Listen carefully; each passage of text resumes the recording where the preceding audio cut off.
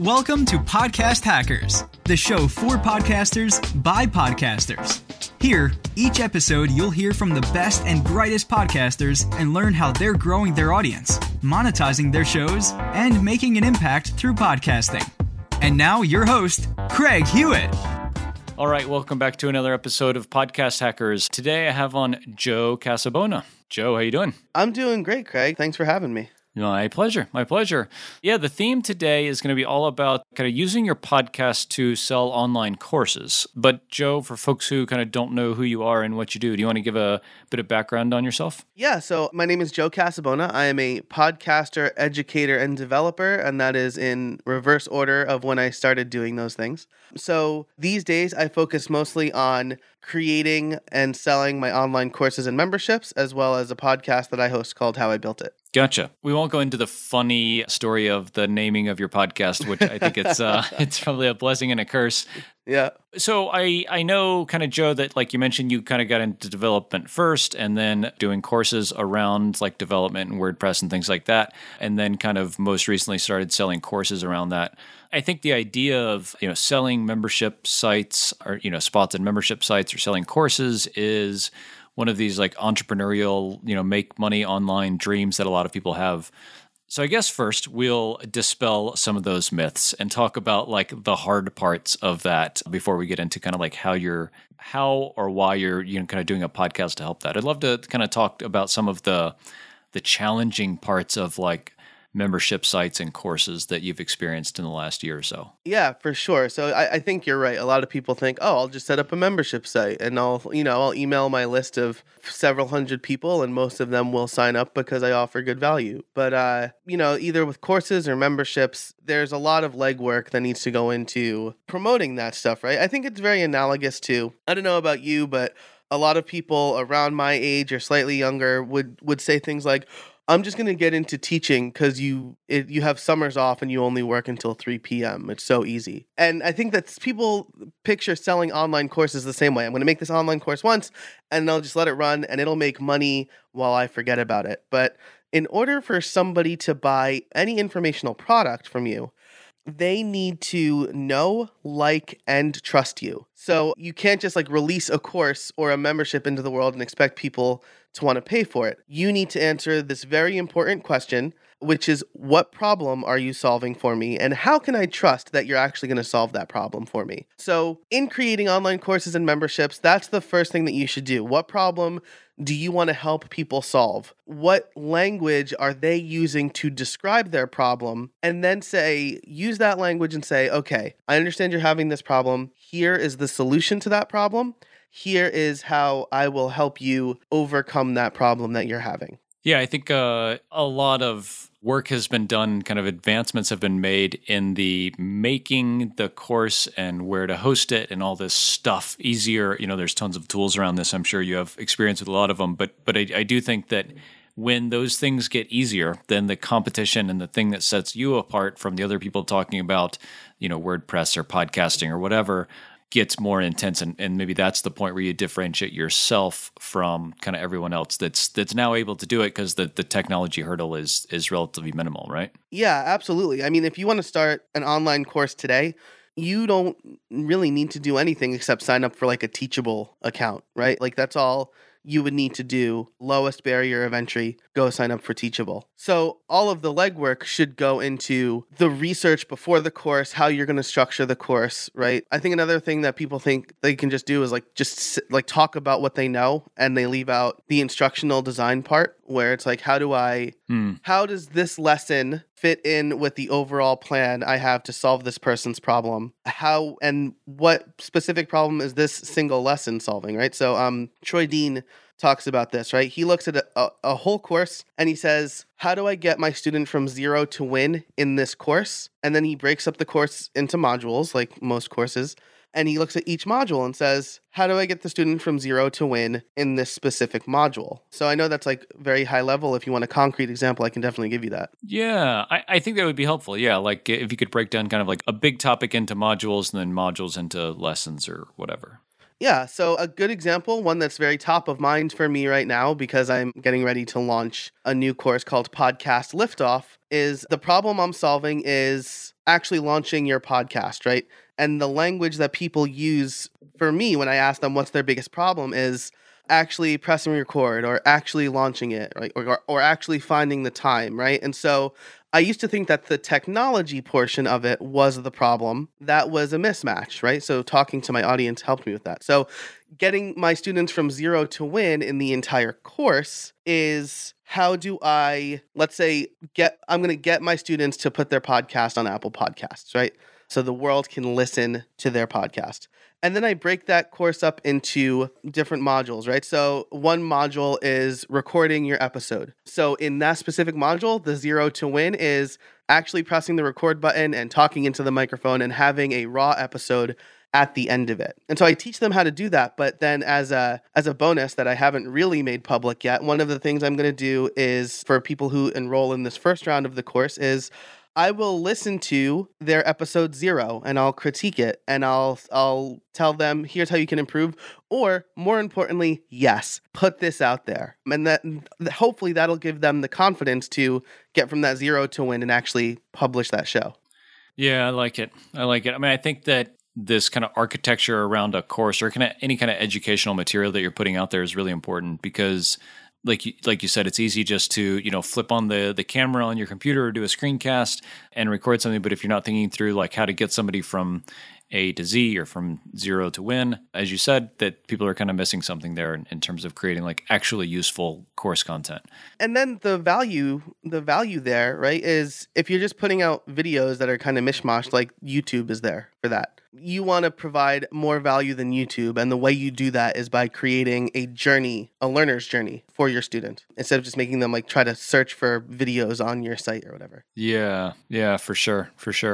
So kind of getting into podcasting, I think the really interesting thing is like, podcasting is a content marketing medium. It's a really powerful one, just like blogging or YouTubing or whatever, or social media, but can and should be used differently depending on what people are trying to kind of accomplish with it. And specifically for selling educational material, courses, or membership sites, would love to hear kind of how you think about on a meta level, like why you have a podcast, who it serves, and kind of like what types of content you create there to help kind of bridge that, like why you have a podcast and who you're trying to serve. Yeah. That was like 4 questions in one, but I'll help you through it if you need.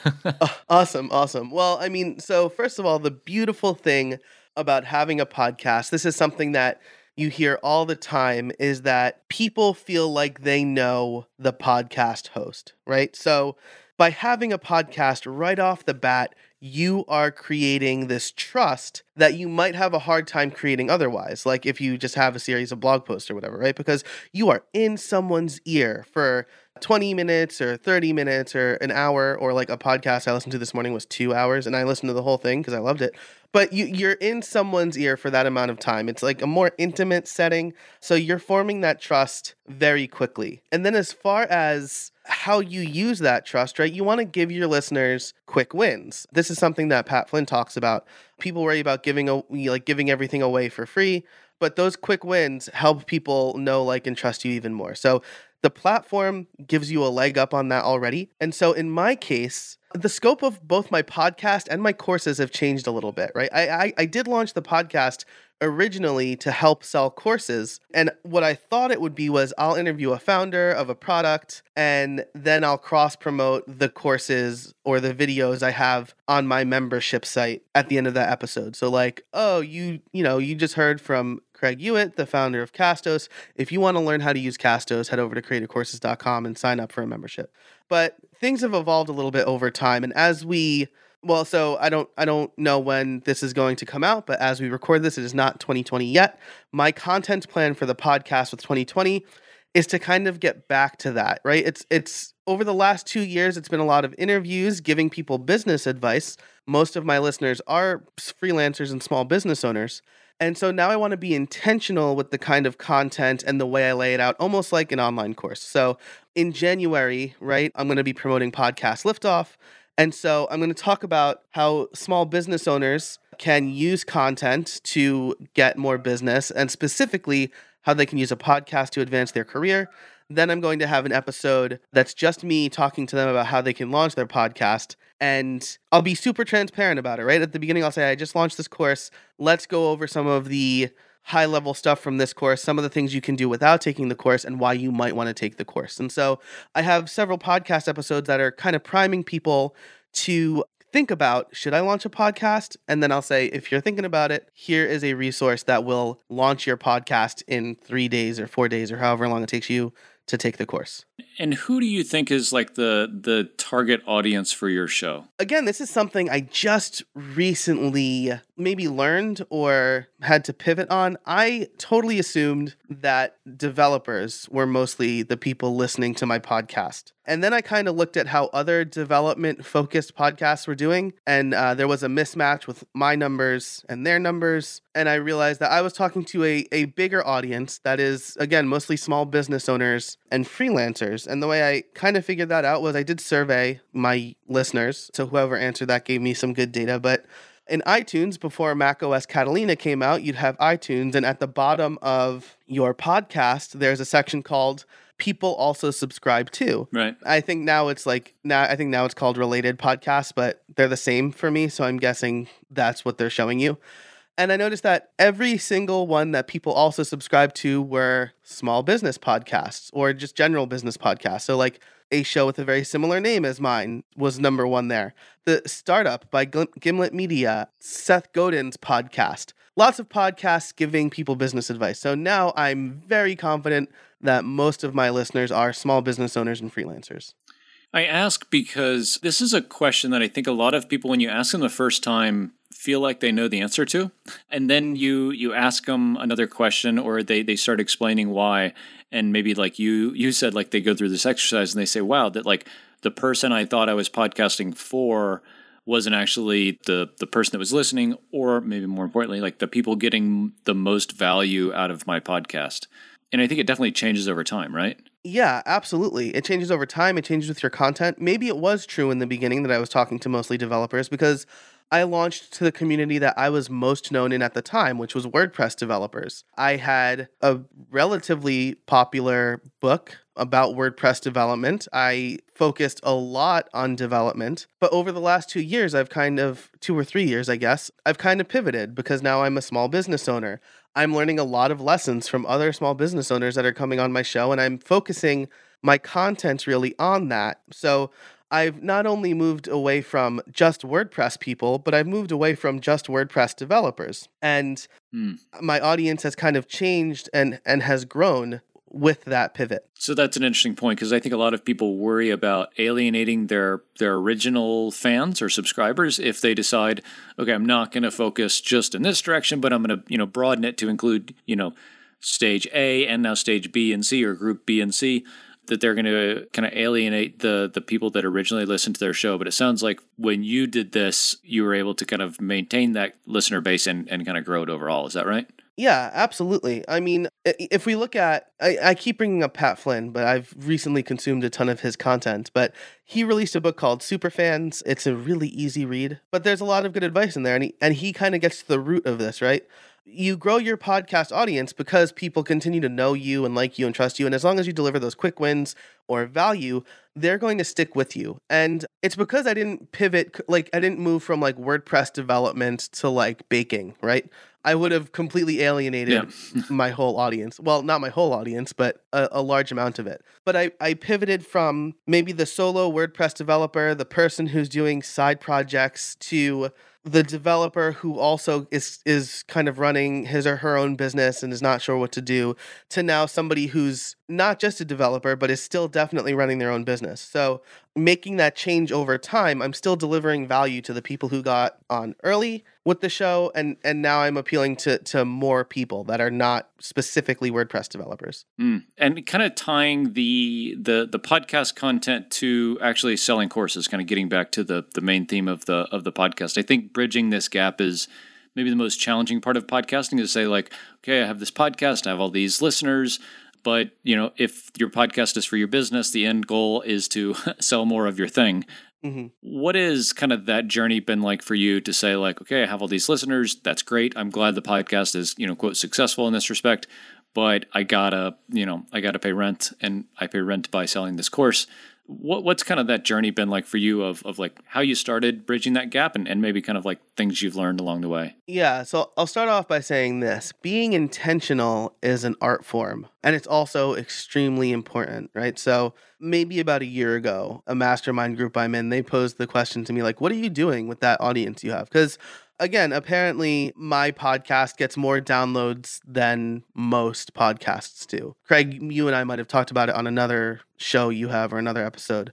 But it's my biggest audience by far, and I wasn't really doing anything to take advantage of that fact. Not take advantage in a bad way, just like these people are clearly interested in the stories that I'm helping tell, and they continue to come back every week. So one of the things that I've settled on is being more intentional. My podcast is sponsored, and so it is generating some income for me, but as you said, the main way that I would like to make money is through my memberships and my courses. And so it's about designing the content in that way. And I should also say that like getting people to act when they listen to a podcast can be difficult, right? Because they're listening to it while they're driving or on a subway train. And, maybe they've downloaded it and they don't have an internet connection. So now they have to remember to act later if they want to. And so that repetition is really important. Talking about the problems that you're solving is really important. And so designing your content around that, right? You're not just, unless you're like specific people who have a gigantic